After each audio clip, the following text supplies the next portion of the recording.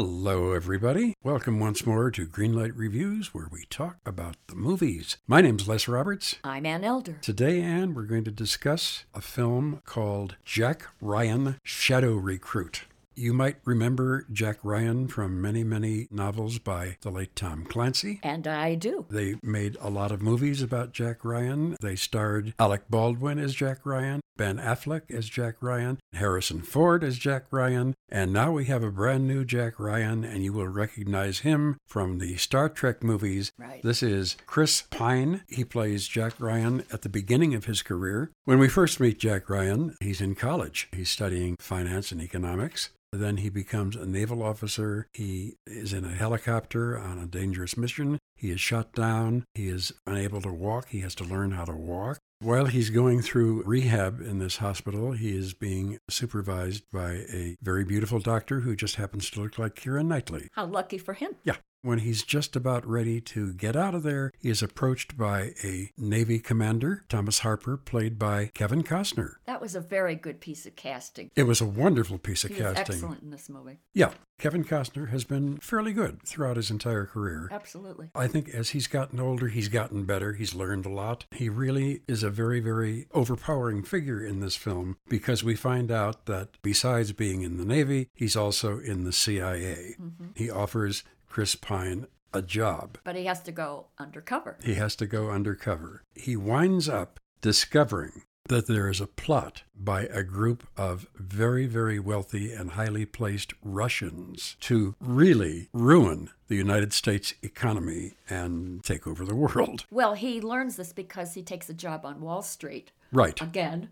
He is looking over the money transfers. Yes. And he discovers that these transfers are out of line somehow. Something is askew. He sees that the Russians are depositing huge amounts of money into third nations. So he then is sent to Moscow to kind of question those in charge. That's where he comes across his nemesis in this movie, the businessman, who's played by the director of this film, Kenneth Branagh. Kenneth Branagh is one of my favorite actors. He's done several marvelous Shakespearean films in which he also starred, like Henry V and Hamlet. His direction here is different than anything he's done before. There's a great deal of action. It's breathtaking, edge-of-your-seat kind of stuff from the very beginning of the film. It never stops. I agree. I thought he did a terrific job. There's some thrilling aerial shots. Then he does some really great editing. The other thing that I liked about the direction of this film was that the plot is laid out very cleanly and very concisely. And we're not subjected to a whole lot of international mumbo-jumbo that a lot of these movies are filled with. For that reason, I could follow this plot very easily. I really was taken with the story. I like the fact that Keira Knightley, who plays this beautiful Dr. Karen, eventually becomes the girlfriend to Jack Ryan. Well, naturally. Of course. At first, he must keep his cover a secret even from her, but she becomes not only privy to this information, but she becomes part of the cover-up, and that she becomes his partner in trying to find out the why and how these funds are being transferred. She sets about seducing the Kenneth Branagh character. That's a wonderful sequence in the restaurant. I thought that was quite well done. I thought it was terrific. I thought, considering the kind of movie this is, that Keira Knightley was given a lot to do besides stand there and look gorgeous on Chris Pine's arm. I thought she did a good job, but I really want to discuss Chris Pine for a minute. Okay. He is terrific in this movie. Yes, he is. You, of course, know him from the Star Trek movies as Captain Kirk. He's got those baby blue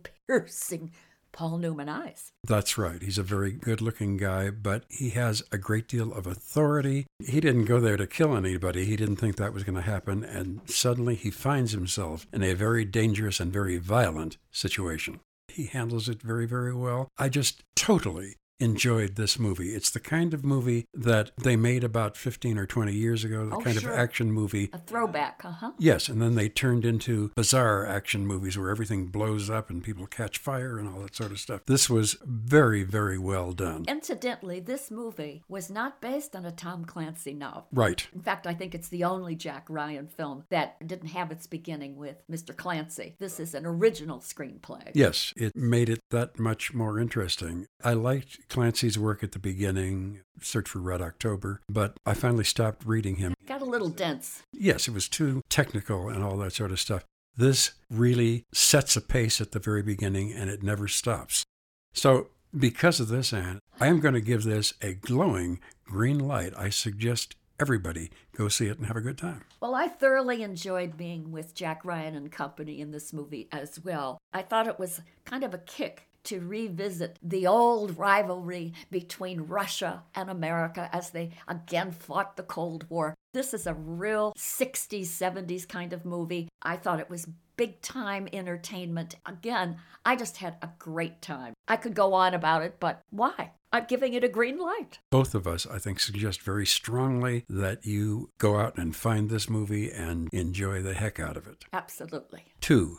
Green lights for Jack Ryan, Shadow Recruit. Well, we'll come back and review another film very, very soon. We hope you will come back with us. I hope it's going to be as good for us and for you as this one was. Meantime, my name's Les Roberts. And I'm Ann Elder. And Greenlight Reviews hopes that you don't stay in the shadows when you go to the movies. Hi, I'm Christina Yerling Biro, host of the podcast Pop Culture Confidential. Join me as I go way behind the scenes with some of the most influential people in entertainment and media.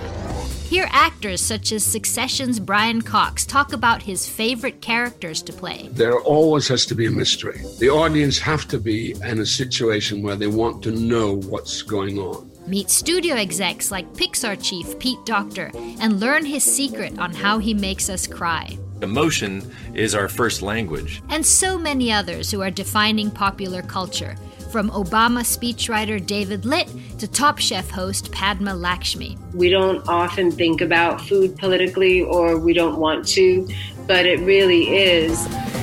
Join me. Search for Pop Culture Confidential wherever you get your podcasts.